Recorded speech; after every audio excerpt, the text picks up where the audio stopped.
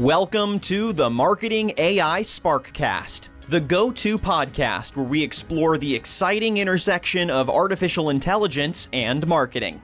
Our aim is to spark your curiosity and inspire you to infuse your marketing with AI. Join Aby Varma, a B2B marketing leader, as he navigates you through this dynamic and ever-evolving landscape where technology meets creativity. Hello, everybody. In today's episode, we're going to focus on marketing teams and how they can really get started. A lot of our discussions thus far has been on all kinds of use cases of AI within marketing functions.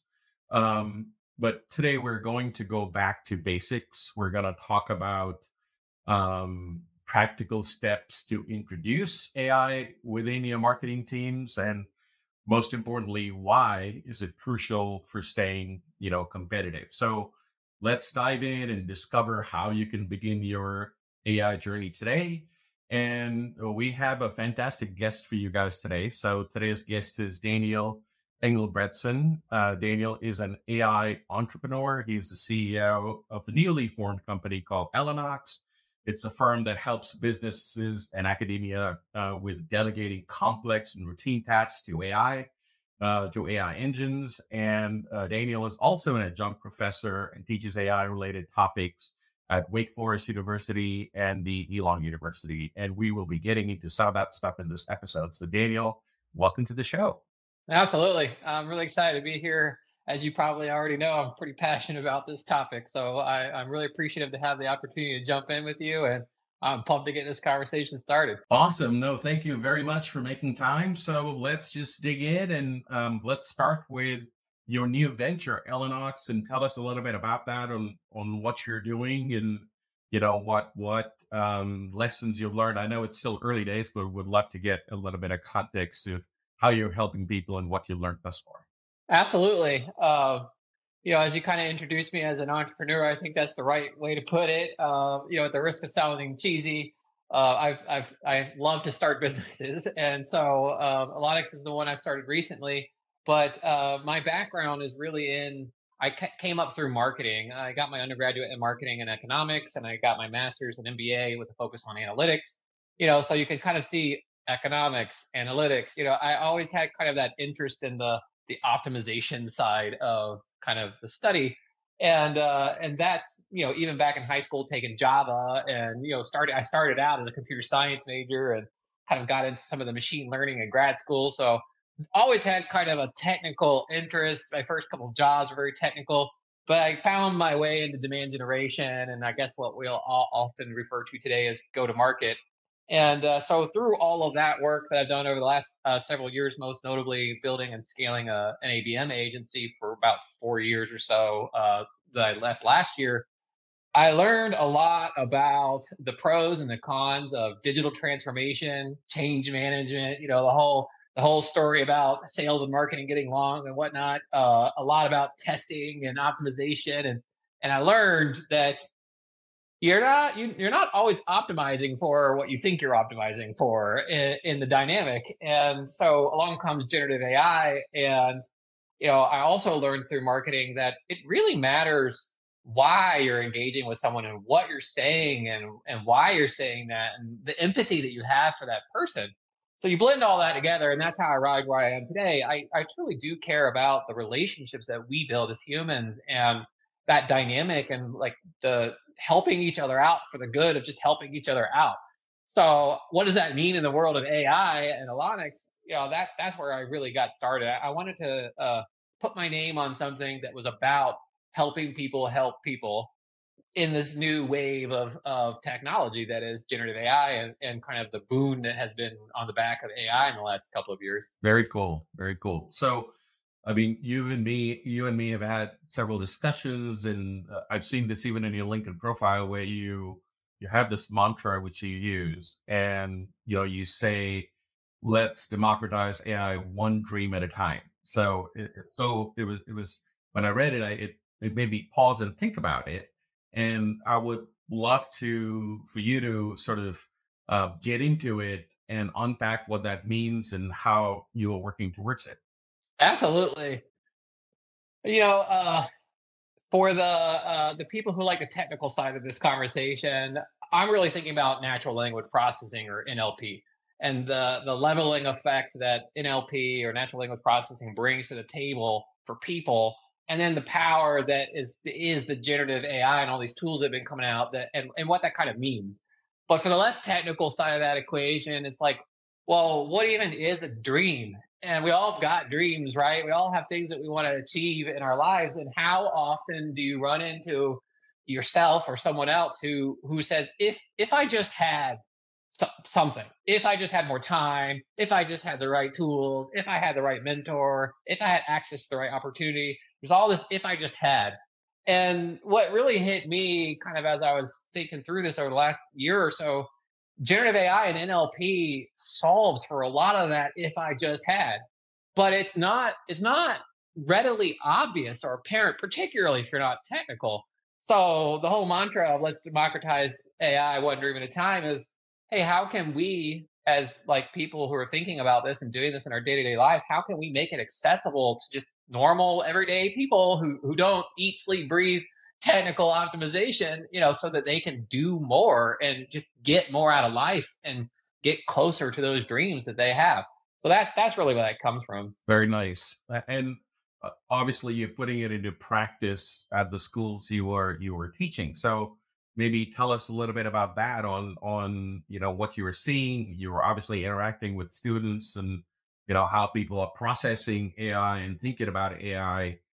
So would love to learn a little bit more about who you're teaching, how you approach it, and how this sort of mantra comes to life.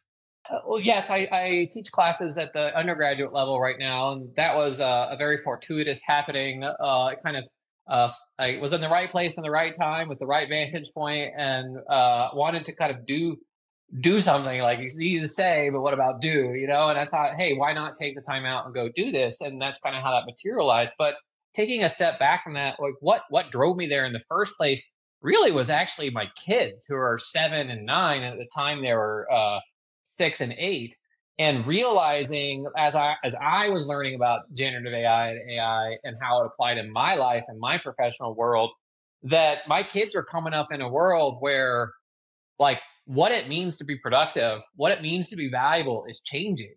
And the education system, for all of the things that it does very well, nobody's going to tell you it moves quickly, and there's a lot of good reason for that, right? You don't want to jump to new things, but the speed, as we all know, the speed of AI adoption and Gen AI capabilities is just like lightning speed, right? And so I saw this as, man, how can we start, like, how can I do something to help catch this up, both for my kids, but then also for people. So one analogy to draw here is how many times, because I know this, we're talking a lot to marketers in this podcast and kind of GTM leaders.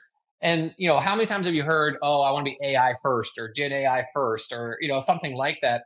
And, let's apply that to learning. Like, there's a difference between being AI first and how you apply and learn, versus kind of bolting on the AI to the back end of that.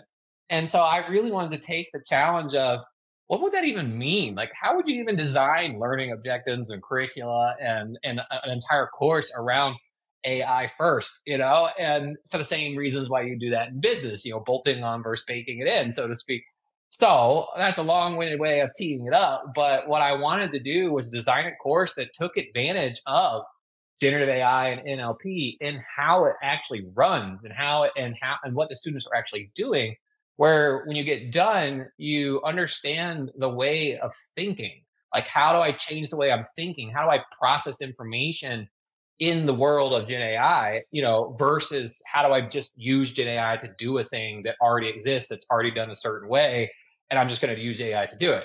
So it's like thinking about it differently. So that's where it really started for me, was where do you even begin that AI first in education conversation? So that's really where I got started with the whole path, if you will. Very cool. I'm a big fan of the doing part. So absolutely, I hear you loud and clear. So obviously, I feel your students are lucky to have that guidance and that support from you in terms of sort of shining a light on this technology, where they can learn, how they can grow.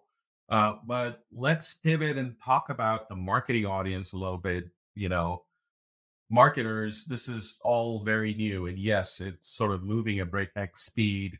But in its early days, I often joke about it that, AI years are like dog years, like one Yeah. AI year is like seven normal marketing years. But Yeah. from an AI knowledge standpoint, it's sort of getting to a point where it is just becoming indispensable for marketing teams today. But what is your thoughts around that topic? Do you feel that you know, uh, fast forward a couple of years, it's already started happening now where, AI knowledge is sort of going to be a mandatory expectation of all marketing professionals. Yeah, well, knowledge workers in general, right? The World Trade Organization came out a couple of months back and said 40% of the world's workforce is going to have to be upskilled to handle this, right? But knowledge workers, in particularly and specifically marketing being one of those categories, is one of the big ones, right? And fortunately slash unfortunately for marketers, particularly if you've been at this for a few years, digital transformation and tech adoption is not new, right? The name of the game in marketing for the last 10, 15 years has very much been the tech and the application of the tech and the speed and the efficiency that brings you, alongside your fundamentals. So one reason why marketers are in a really good place for this is because marketers are used to the digital transformation. And the other piece is they're used to the change management and those conversations that have to happen internally. Good marketers have been tackling this for a long time. They've been having the tough conversations across the org. They've been negotiating with their IT partners to get the website redone. They've been figuring out like how do I get my objectives aligned with sales, so the people skills piece of it internally is as much of the battle as we all know from marketing as it is like what is this thing and how am I going to get value out of it, right? And the measuring and the kind of impact. And alongside that, also, I was like, how long has marketing struggled from like ambiguity in the impact and ambiguity in the attribution, right? Like we're ready for that conversation. So in some ways, I want to start this with if you're in marketing and you're trying to tackle this, you already have a leg up because you've been dealing with this probably your whole marketing career in one shape or form. But so then I would continue to draw the parallels because it's easy to do here. Just like in any technology that you're going to adopt, you shouldn't go buy the tech or adopt the tech just because, right? Like, what's the saying? It's always strategy, tactics, technology. Or at least that's what I always say, right? What's the strategy first? What are you trying to achieve? How are you going to go do that, and then get the tech that fits, right? So the first way to answer this question, and the first is to do the same thing you've been doing. What's the strategy? Why is that the strategy? What's the tactics you're going to deploy it, and then do the tech. So that's where the conversation begins. And in this case, the tech is, you know, fairly broad in its application in terms of all the things that you can do. So that's kind of one piece of that. But before I keep going with that, let me pause there and see if you have any reaction to that or anything you want me to dig into. No, I think that's really well said because to me, I think it's almost like you said, the strategy, the use cases, and the technology and that sort of sequence. But I think we're almost getting to a point where marketers need to actually have a little bit of knowledge from an AI standpoint, right? Like in terms of really understanding and not the deep technical understanding of how these LLMs work and those sort of things, but more enough knowledge about AI in terms of what capability it may lend itself to. Going back to one of the original thoughts that if only I had dot dot dot.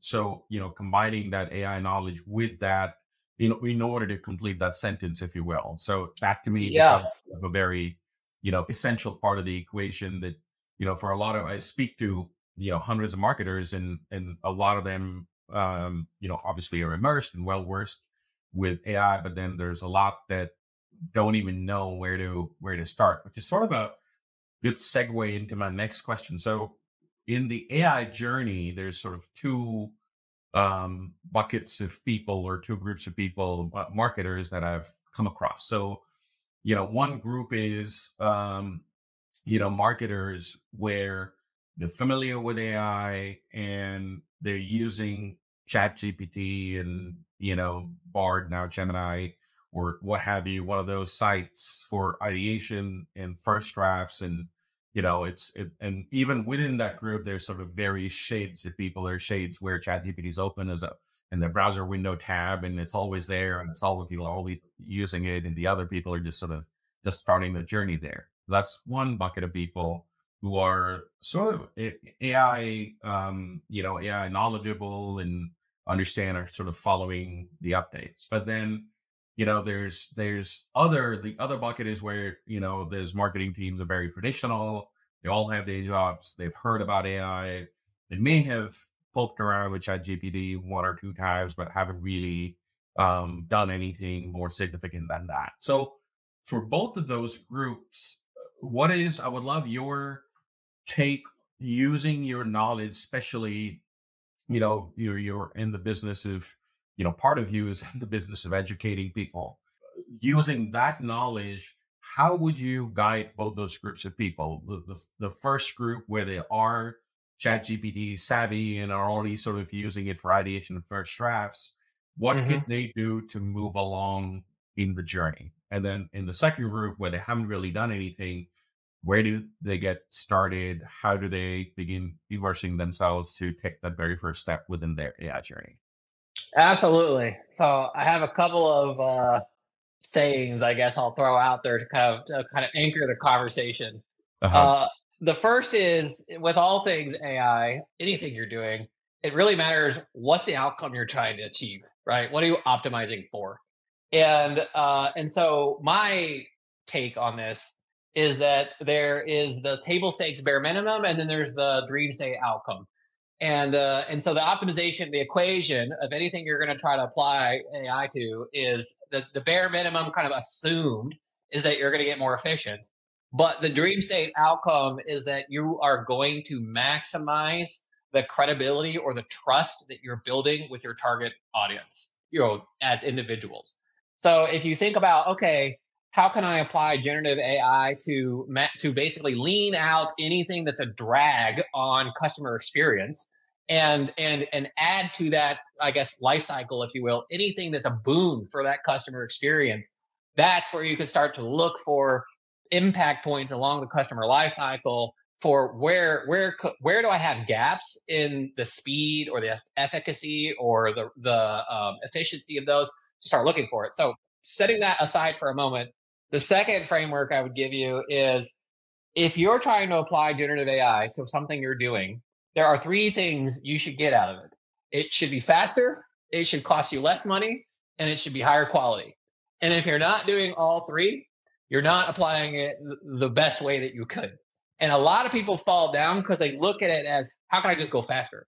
Or how can I make it cheaper? That's the biggest failure, in my opinion. And often they're not thinking about, how can I make it higher quality? And this comes back to, like, what is quality? And I don't my opinion is, you're not trying to eliminate the human from the equation.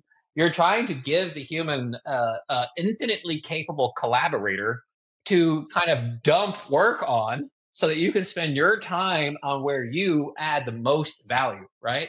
So faster, cheaper, better. So if you know what you're optimizing for, and I would argue you're optimizing for anything that's going to drive a better customer experience, and you are holding yourself accountable to those three things, that is a good way to kind of roadmap, just at a high level, how to do this.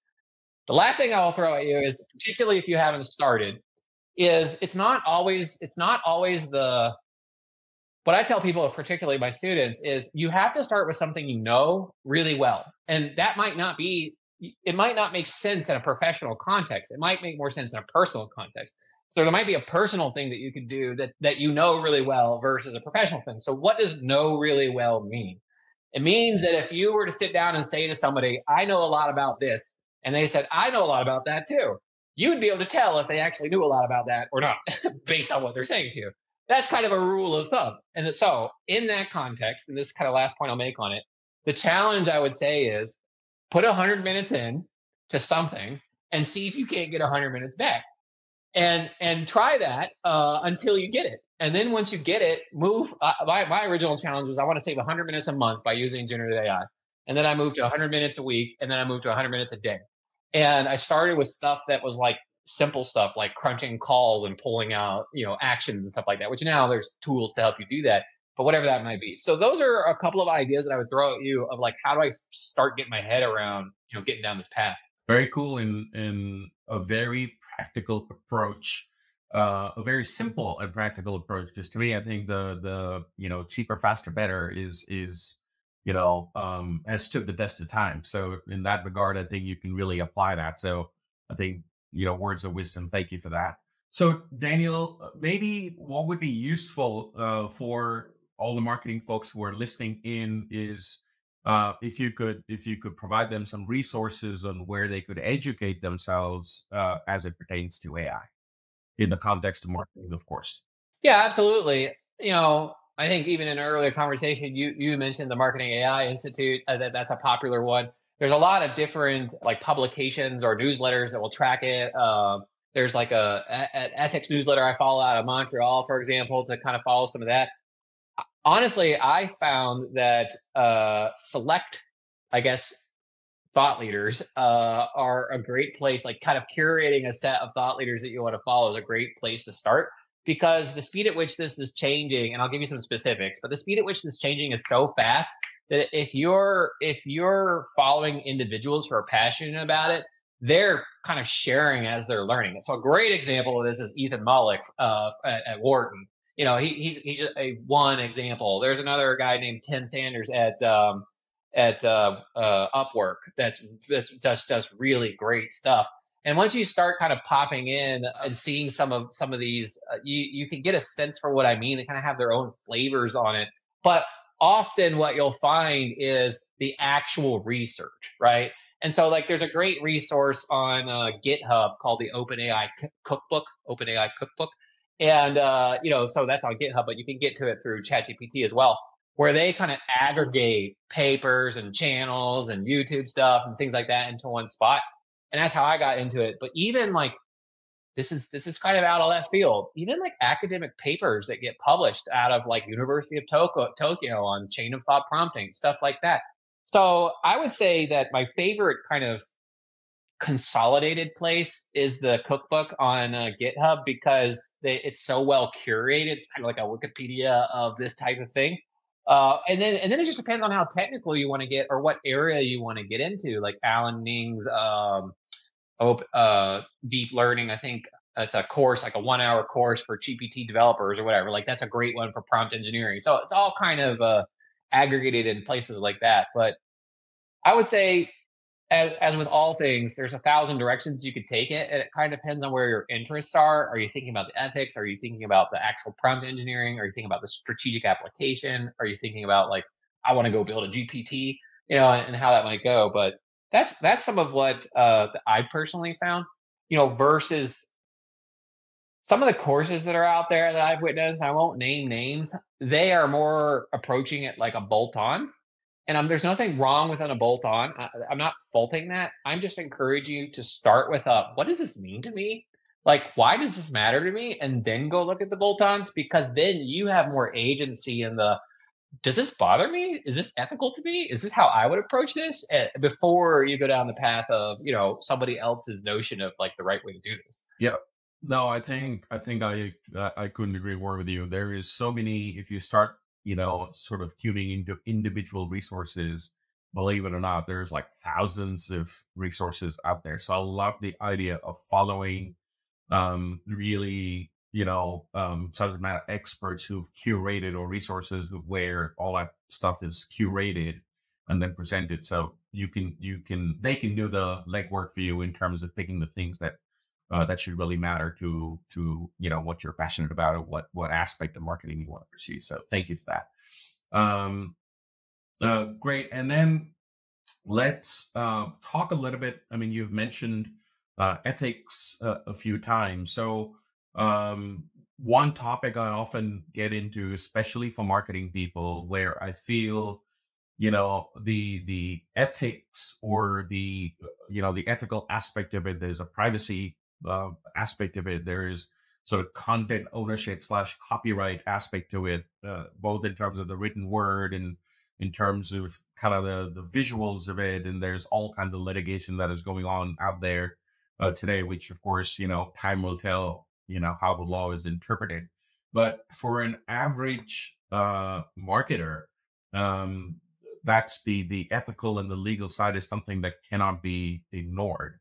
And so would love to know, your take on how you would recommend marketers to think about that, and if there's any, resources which they could consume on their own time to just for them to sort of sharpen their thought process and see the various perspectives when it comes to that stuff. Absolutely. So, with regards to ethics, commonly the two things you run into the most are bias, and what does that mean? So I'm going to speak to that, and essentially meaningful work. What is this going to do to jobs and the human experience? Basically, those are two. I'm not going to say those are the only ways to group them together, but those are very common ones. So let's start with bias. I think this is the easiest way that I've been able to articulate this is if I were to ask you right now, you being the audience, complete this sentence, I love, how many variations of that would that be? I mean, it could be I love my mom, I love my pizza, I love my dog. There's 1,000 things that you could say after I love. But if I was to say to you, plutonium is, only one thing plutonium is. And the reason why this matters is because LLMs, like ChatGPT, all LLMs, are trained on language. And they are trained on, particularly ChatGPT, on what was available on the internet at the time that was trained. And if you think about what cultures are represented in English on the internet and what aren't globally, think about what that word love means in one culture versus another culture, right? And you don't have to be trying to be biased. Even we could just look at like classical languages that aren't like some obscure language. You think about how many times you've seen the viral posts of like words that exist in this language that don't exist in English. Different cultures, different words that mean different things. And even within our own culture in the US, just speaking because I'm American, how many different cultures exist and what's the differences between the vernaculars and the different types of languages you hear and what do those words mean in those contexts. So this is just about words. There's also imagery and things like that, but the point of it is that a word carries a meaning that's contextualized based on the culture and the circumstance in which it was used. And that is why if you go to ChatGPT and you say I love, it's going to say something that may or may not make sense to you. So the reason why this matters, the reason why I call this out is because that's what bias is in the bot. And so, putting it into imagery, there's this famous case of a Russian company that did a beauty contest using images that were trained they were trained on, it was basically trained on beautiful women from the internet. And the bot was going to rank them. And the only women who qualified as beautiful were white women, right? Nobody did that on purpose, but what material trained it? There's another example of Airbnb from like 2015 that their model was disqualifying people at a rate of 16% more if they had a African American sounding name, right? They didn't do that on purpose, but they did it. So you have to really understand, like, how does this bias even get into the models, right? And it's how they're even fundamentally working. So that's where you can't know that, right? And that's why you have to be diverse in your thought. You have to approach things collaboratively, and you have to be aware of how this stuff actually works. And one way to do that is to look at the case studies that are out there. There's great books on this. The technology fallacy has great case studies. There's an HBR review that has great case studies, like 10 case studies from Gen AI. So there's great case studies on this. Getting into the other half of the equation, aside from that, is the meaningful work and kind of the copyright stuff as well, and some of that. And a book I would point you at is called Hello World, but we don't have to go down that path. But it's a great book about the algorithms that exist in the world today and how they influence life and some of these things that come across, particularly from an ethics perspective. But what I would say is there, if you're a musician or an artist or a marketer and you went and cut and paste something from somewhere, you just cut and paste it. It doesn't matter if you got that from ChatGPT or anywhere. You stole that work, right? It's not your work, right? But if you are deciding what does good look like, what is best practice, what does the format look like, what information am I looking at when I'm doing this? What was the interview content that I threw in? If you're making those decisions and you're just letting the bot knit it together for you, bot didn't write that. You wrote it. You just use a better typewriter to do it. So that's my opinion on it. And so a lot of those concerns come down to if you're just ripping it off, right? Or if you're just writing a whole story based on like whatever it predicted on. So it's a complex issue, but it's not. I would argue that If you spec it your way with your process and your information, you're just using a different tool. But if you don't, you just rip it off, you're ripping it off. So what does that mean in the context of like better work? I take it back to, again, the faster, cheaper, better. If your whole goal is just lean people out, that's a kind of a short-sighted goal. Now, I recognize where we are in the economy today, particularly at tech companies, and there's very real need to reduce burn and things like that to like extend the runway for the company. But what I would put to you is leaning out people to save time and energy will save you some money in the short term. But once everybody's done leaning everybody out, there's no more competitive advantage in leaning people out. And the competitive advantage will be the human aspect of how well do I understand the audience? How much empathy do I have? How much capacity do I have to like leverage that empathy in a creative way? And if you just got done firing all the people who know your audience and know your company, good luck getting them back. And you've lost a lot of competitive institutional knowledge that's going to matter in the world of generative AI that may not matter as much today. So I know it's a really long-winded answer, but that's kind of how I think about it. No, I think that's a very interesting perspective for sure. Now, the for marketers, there's, believe it or not, I've still, on account of all the things you mentioned, right? The bias, the copyright, and things like that. Those sort of considerations, the ethical side of it. I'm still seeing voices within the marketing community where they're skeptical of AI and AI adoption, and the result of that, they're kind of waiting on the sideline. And how do you react to that, and what are your thoughts and advice for that, those sort of folks? I think it's important to take a step back. If you're the person who's waiting and you're waiting for whatever reason you're waiting, take a step back and really ask yourself, what is the human value add? Like, what is the human value add in what you're doing? And if you aren't yet able to see how to split out from your work chunks of things that could be given to an AI versus chunks of things you should keep for yourself to retain that creative agency, to retain that value add that you have, then my challenge to you would be you probably haven't thought about it hard enough yet, or you haven't thought about it in all of the different angles. And you should push yourself to really pressure test what elements of the creative process are truly you and your approach, and what elements could you have a bot do for you, whether that's extracting from interviews with your clients, whether that's querying your own information and asking yourself your own questions about like real time using the bot to ask you the questions, right? It doesn't have to be the bot created the thing. It can be the bot helped you get part of your process done faster because you had a tool working alongside you to speed it up, right? So I would say a lot of times people are hesitant because they feel like they're losing the human, or they're losing the real creative. And yes, that's possible, but that's not the only way to use it. And making yourself faster and more efficient is worth the effort. Yeah, for sure, for sure.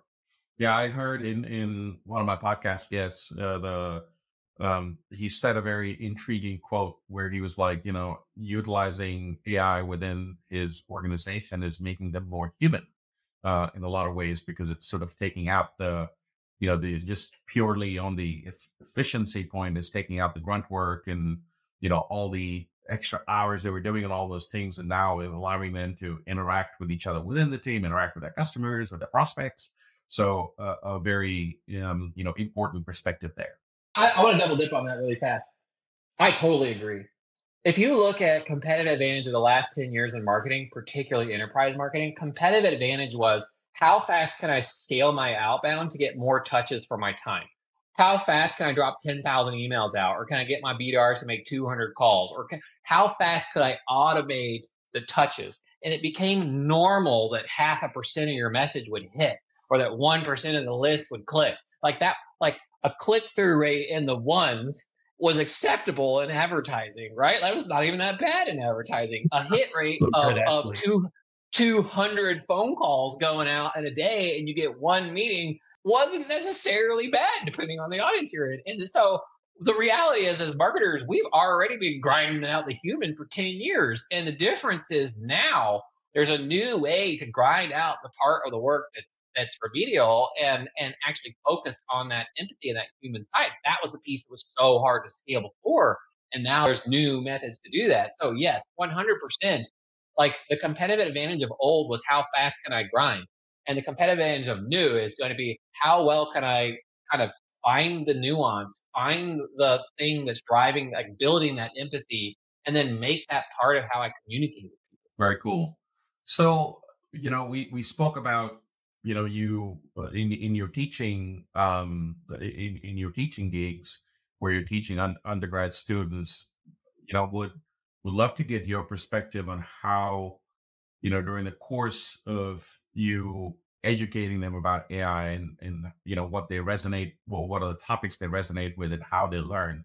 If you have any lessons really meant for marketing leadership, so the CMOs or the VPs and those sort of folks, what advice do you have for them based on your experience with your students that would be sort of relevant and could resonate, with them in terms of empowering their teams with AI based education? Yeah, I have a couple of thoughts on this that aren't directly related. The first is more of the business impact side of this, which isn't always immediately obvious.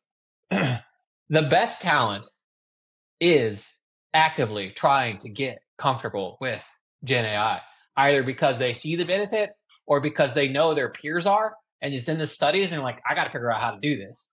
So the best talent are going to go where the plan, the team, the company, the CEO has a plan where they say, hey, what are you doing about AI? And if there's no plan, the best talent is going to be like, I don't know about this, right? And also, the best talent you have on staff today, if they feel like they're working at a company that's not moving fast enough or not allowing them to upskill or get access to, that is a big risk from a retention perspective. So, just from a retention and acquisition of talent perspective, you need to at least know what your statement is. Like, you need to be proactive and like, what are we doing and why? Not just from a Gen AI perspective, but like AI in your business and your vertical and your market in general. Because you can look across basically all markets and see where AI first companies are crushing it. I mean, just crushing it. So that's one piece of it. But the other side of it, in terms of like enablement and empowerment and kind of training, upskilling that, and kind of getting your arms around that, I think one point of view on this is, and this is one reason why I really think academia is such an important component here. It's becoming way more important that you know how to apply the knowledge than that you can acquire the knowledge. Once upon a time, you could have somebody whose entire job was just acquiring the knowledge and entering it into a system, right? Like that was possible.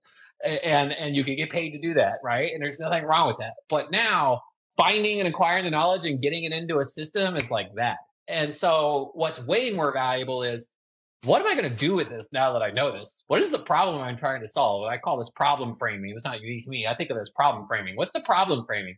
And so, what makes somebody competitive in the world of AI is how good are they at problem framing? How good are they at identifying the problem and then looking for solutions to the problem? And that matters not only for your team and how you're staffing, but also in terms of education, because kind of the point of education is to understand, how do I apply this knowledge, right? Like that's a huge part of it. So people who have taken the time to educate themselves on the fundamentals and are taking the time to understand like the approaches to problem solving and the applied side of that, and kind of have broader appreciation of like just a broader understanding of the world, which is kind of what liberal arts is all about.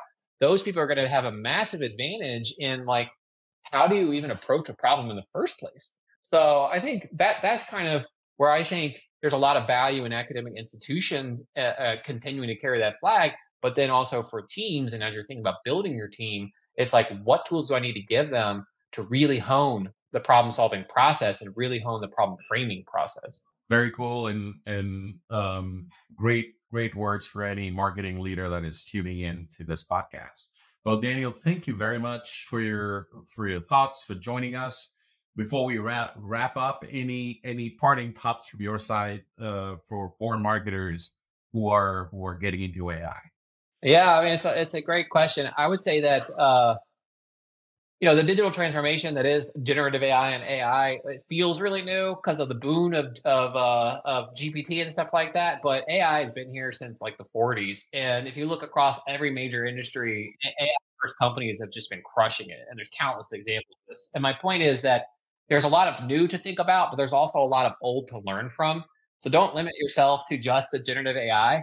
There's really a new opportunity to really just think about machine learning and neural networks and some of the other more technical stuff behind the scenes, because right now everybody's just trying to do everything with generative AI, but that's really just a window into the world of AI, and there's a lot of opportunity here. So if you really want to dive deep on this, start looking a little broader and reading books like The Technology Fallacy or books like Hello World or other kinds of books that are more kind of a broader look at like the implications of it, and that will help you kind of shape your point of view on like how does this integrate across so many different things, and that will just do a lot for you in thinking about like how do I apply this and how do I really up level in this category. Very cool. Thank you so much, Daniel. And to our listeners, we really hope that this, conversation has sparked your curiosity about AI and marketing and is going to motivate you to embark on your own journey of discovery and learning about it and the application of this knowledge to better yourself, to better your business.